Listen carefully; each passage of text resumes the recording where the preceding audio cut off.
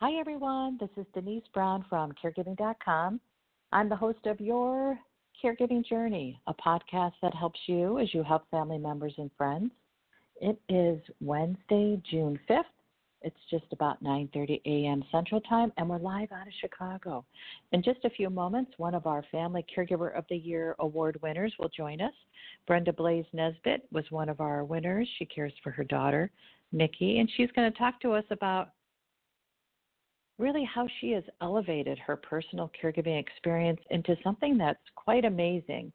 She does really amazing educational opportunities within her healthcare system in Canada, and she's actually broadening that so that she can help others who are in a caregiving situation. So she'll talk to us about how she started and how she was able to look at herself as more than a family caregiver, but really someone who knows and can share and educate the healthcare community.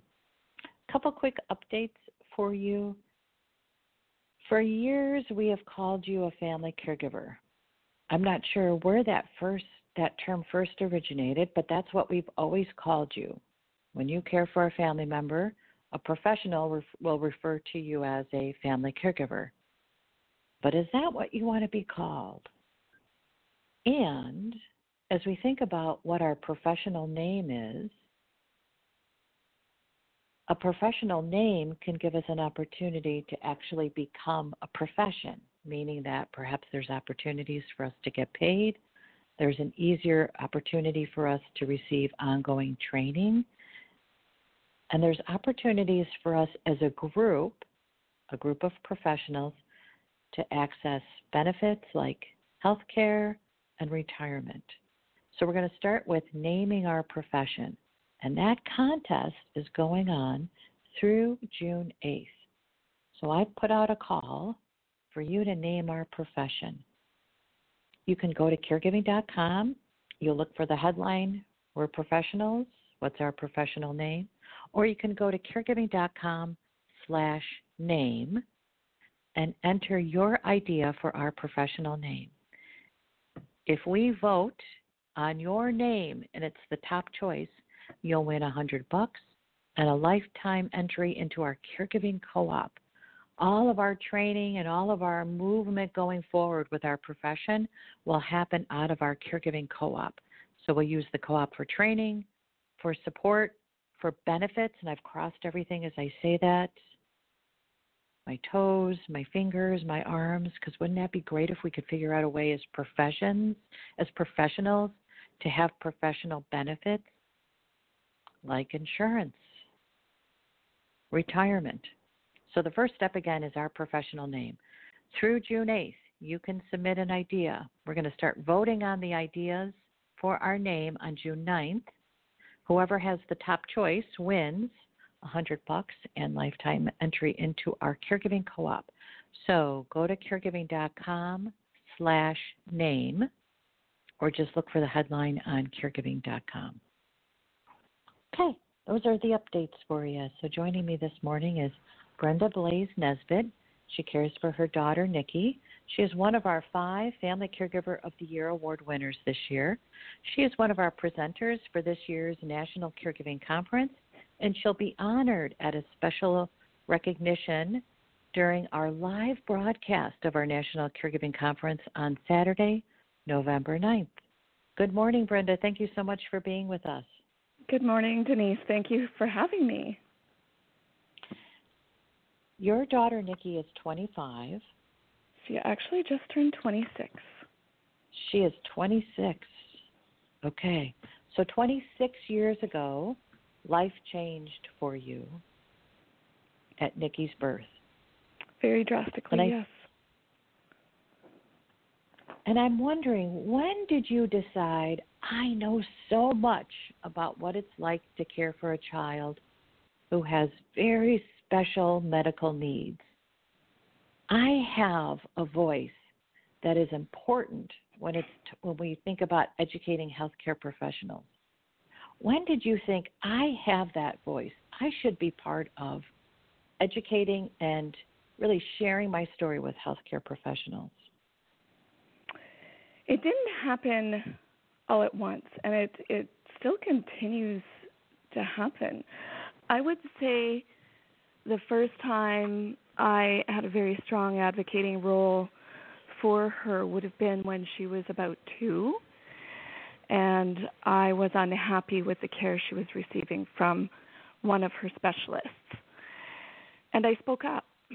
And I was young. I was 25 at the time, and I wasn't used to speaking up to those in authoritative positions, you might say. It was very intimidating, but it was something that I felt very strong about, and it resulted in a conflict. But my mother bear instinct came out, and I felt very strongly about the medication she was on and the levels that doctor wanted her medications to be at in her bloodstream, which was actually toxic levels. And there wasn't enough education for me at that point from him, so I had to educate myself. And through second opinions and educating myself, really around the time that the internet was coming up, I felt very strongly about what I was learning, and I struggled with standing up for myself and my daughter. But that was, I'd say, the very first pivotal moment for me. And as the years passed, just being aware that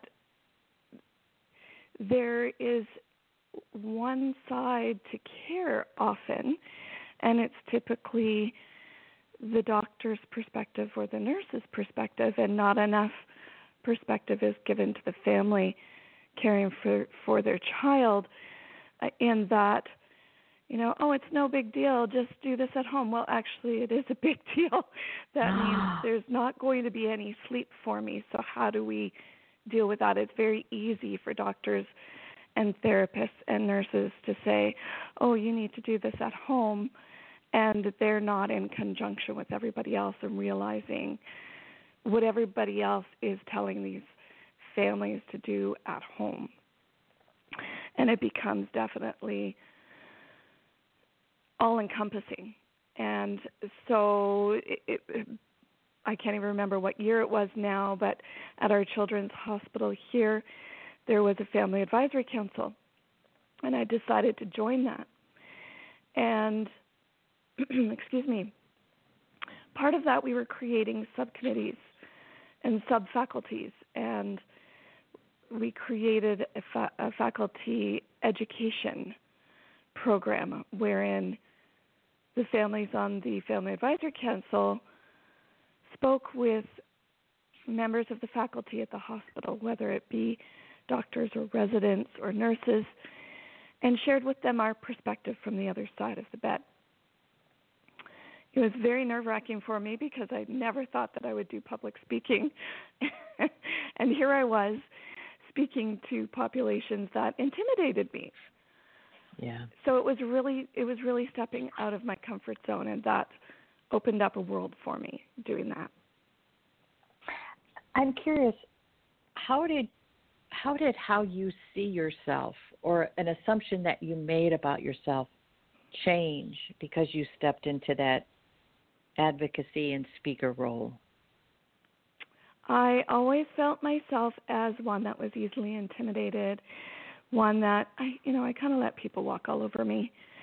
But when it came to standing up for my daughter, there was this other side of me that I became aware of and didn't exist before my daughter was born. And I refer to it sometimes as the mother bear instinct, but it really allowed me to find out who I really am. And I'm very grateful for that. Yeah, I think it's kind of remarkable how in a moment how you see yourself changes, because that moment of courage in essence shines a spotlight on something that you had but you didn't see, and that spotlight shows it to you. I think it's easy for us to fall back into our own ways as well. when Nikki turned 16, I had another incident, and there were lots in between. When with every step, with every challenge, it took courage for me to deal with it.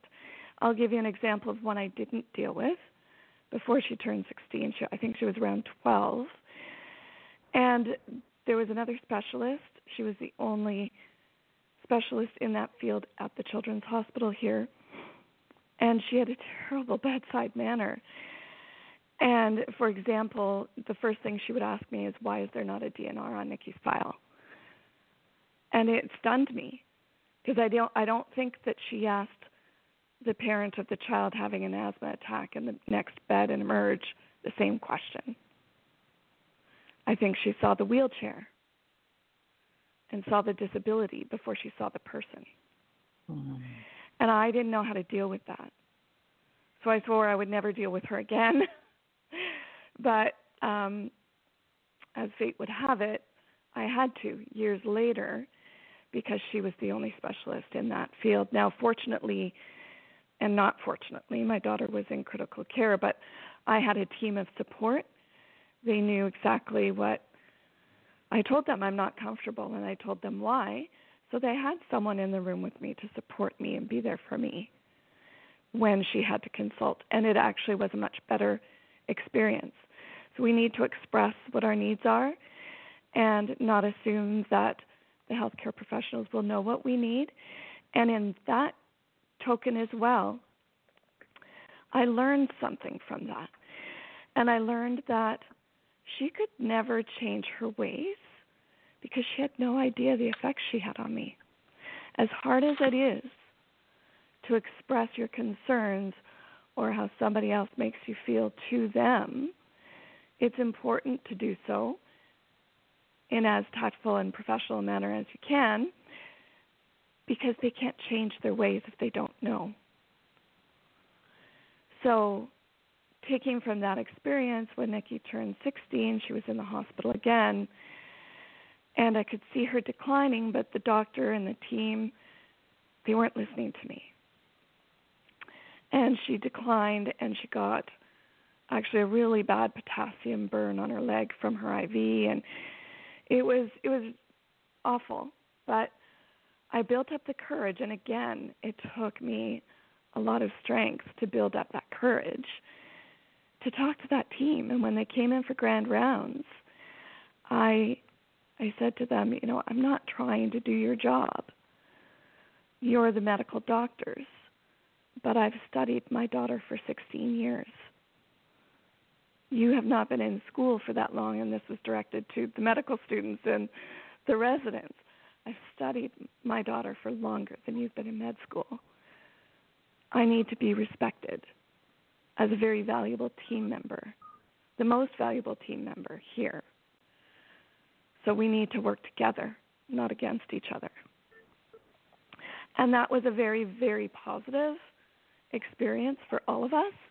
And I left that meeting feeling very empowered, very proud of myself, and most importantly, feeling like, you know what, I can deal with that doctor again. I know because I've let that doctor know how they made me feel. They can take that and do whatever they wish with it, but I felt good about how I handled it and that I could face that doctor again with confidence and without fear.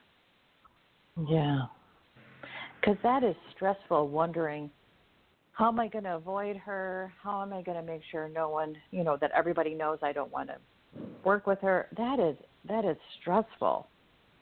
And stressful on top of an already stressful situation, yes, very much so.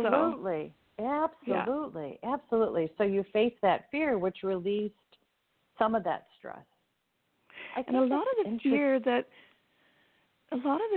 I create a lot of the fear. So, we get into a situation where we worry about the outcome and we envision that outcome as something that's negative.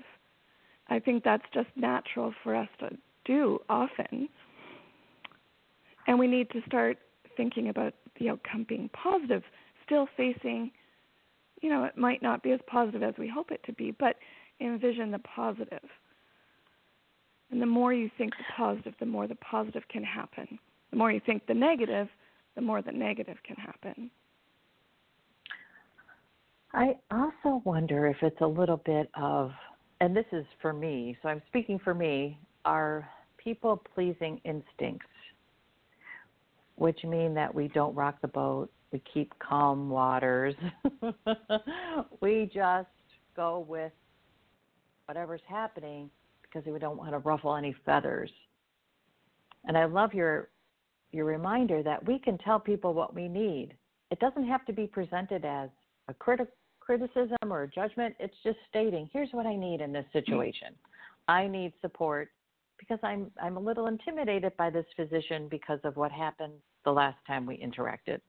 Boom. I mean, that's an easy ask, but yet it does bring up the, oh no, should I? Can I? And that just keeps us silent. It does, and I've done that many, many times in my life as well. There are times that I haven't been silent as well, and it's been quite the opposite. But we need to take responsibility. We can't expect that other people know what we need. So we need to take responsibility for voicing what we need. And it's a scary thing to do because sometimes it seems you might perceive that someone else will think that you're being weak. But in actual fact, by expressing what you need is a strength, and it allows other people to see that and to see a different perspective and to be in a position to help you if they can. I think we often expect that doctors and nurses know everything, and they don't. And they certainly don't about my daughter or about what I need. And they're not going to. And often what I tell doctors when it comes to my daughter is, you know what, you need to throw out your medical books because she's made her own. And there are certainly some situations where I've lost it. I've lost it on physicians, and it's you've tried every angle that you can. And my philosophy is you get what you give. So if you're going to be really antagonistic or frustrated and angry with a doctor, you're going to probably get that back. Now, I'm not saying you can't be that way because there are certainly some situations where that was the only way I could get through to doctors or nurses. There was a nurse who was giving my daughter 12 times her dose of fentanyl. I lost it because I was trying to stop her. I was questioning her, the dosage. And she was giving her milligrams instead of micrograms. And I had somebody there with me who had worked with my daughter at home for years. And she was herself a nurse at that hospital as well. And she happened to be in the room. And she was witness to me questioning from the moment she hooked that syringe up to the moment the nurse stopped. She didn't stop even though I was questioning her. And at that point, I lost it because my daughter's safety was on the line here. And I went up the chain as far as I could. And there's other times when I have to call people in tears to get help. So my message is you have to take responsibility for yourself and the person you're caring for, in that you need to communicate what your needs are, what your fears are, what your worries are. They can't help you if they don't know. And you're going to get what you give. So be very aware of how you're approaching people, and that's in everyday life. It just doesn't just apply to caregiving. It applies to everyday life. And I've lost my train of thought now. It's okay. I have actually a question for you. Okay. You talked about the physician asking you a question about Nikki's DNR. And in that moment, you are completely focused on Nikki's quality of life and Nikki's recovery. Something like a DNR is just not even on your radar. I'm curious if you learned anything about how to respond to questions that seem not applicable to the moment, not applicable to your goals. How do you handle questions going forward now because of that experience?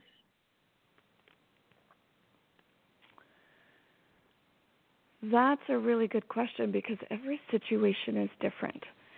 Now, that particular question was before asking that question became mandatory. Now that it's mandatory to ask any patient who enters the hospital, regardless of their state of well-being, what their wishes are in case something happens. I can sense when a resident or a doctor is going to ask me that, and I take the conversation outside of the room. I don't need Nikki to be privy to that.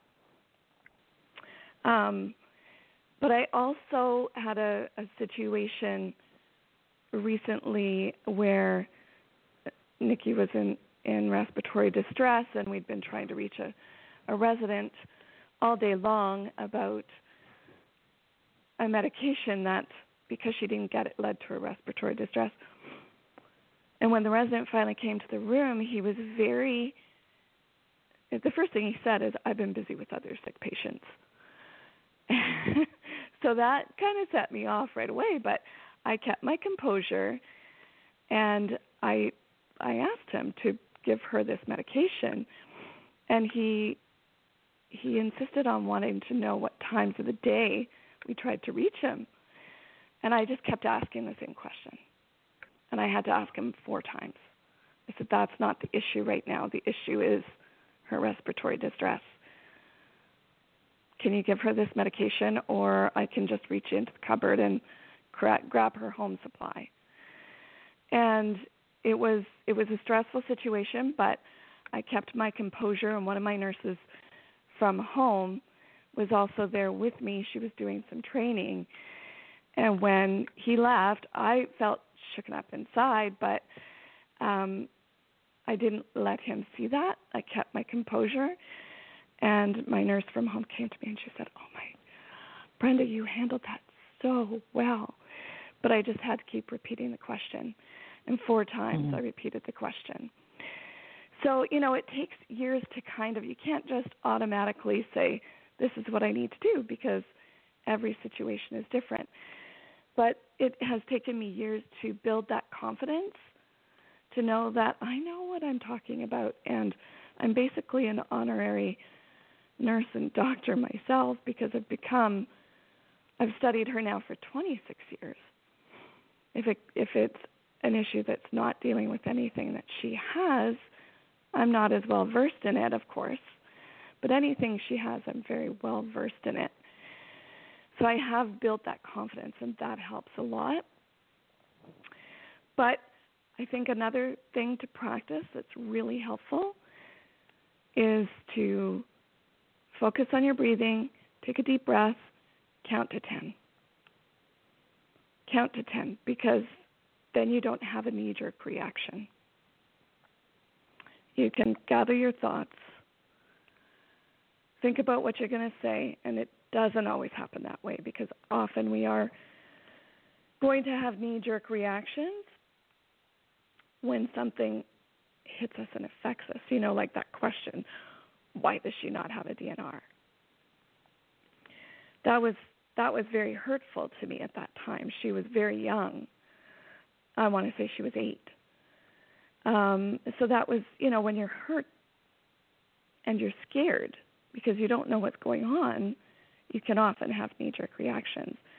But if you can get into the practice of counting to 10, taking a deep breath, gathering your thoughts, it often helps. I also, with Nikki, The first 2 years of her life were extremely exhausting, and it was that whole grieving phase for me. And I got into a mode where, woe is me, why me, until the day somebody said to me, I feel sorry for you. That hit me like a ton of bricks, because I realized at that point, I don't want to be viewed that way. I want people to look at me and say, wow, she's like inspiring. So I started to change the way I perceived my own life. And also around the same time, my daughter went from screaming constantly to showing her true little happy personality. This girl who screamed as a baby for 2 years plus never cries. Never cries now. And she is the happiest being on the face of this planet. Her laughter fills my house. It's infectious. Her smile is contagious. She's like a magnet. Someone sees her smile or hears her laughter, and they've got to have more.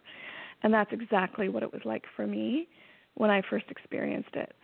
I experienced that, and I just started being very aware of what was happening around her that made her be that happy. And I discovered that the happier I was, the happier she was, and vice versa.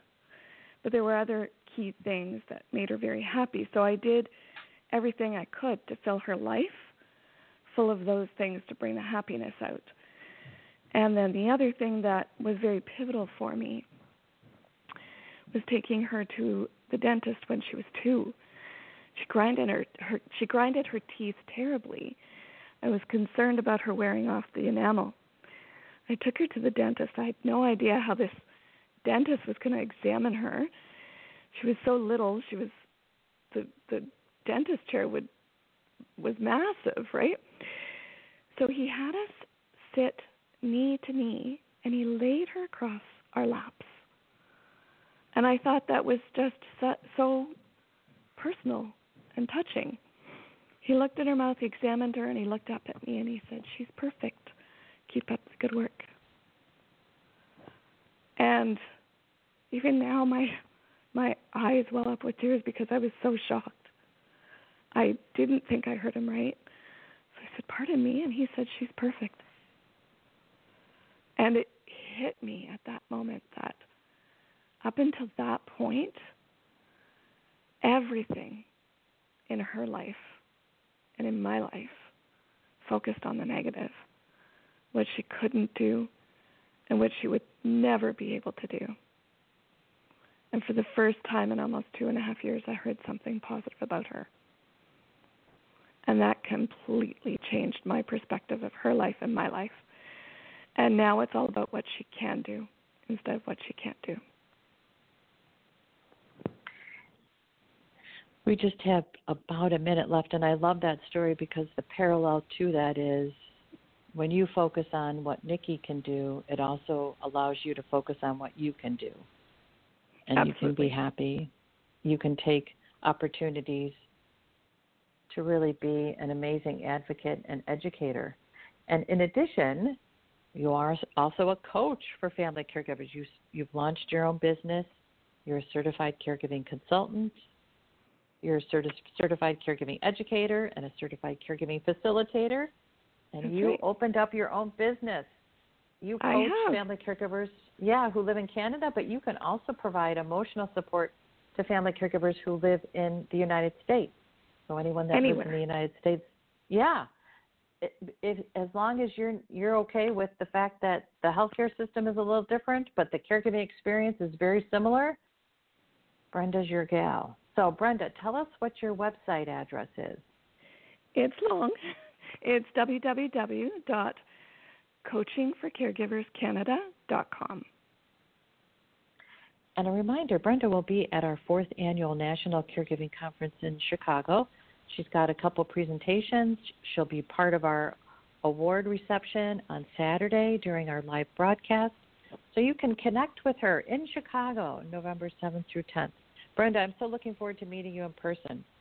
Me too. I really look forward to the conference and to meeting you, and I appreciate the opportunities you've given me as well, Denise. Thank you so much for joining us today. This was, for me, a great way to start the day because it's all about possibilities, and you really showed us all that's possible. Thanks so much, Brenda. Thank you, Denise. Have a great day. Thanks, everybody, so much for listening. I'm Denise Brown. Be sure to stop by caregiving.com. Let us know how you're doing because we do truly love to know. Take care. Bye-bye.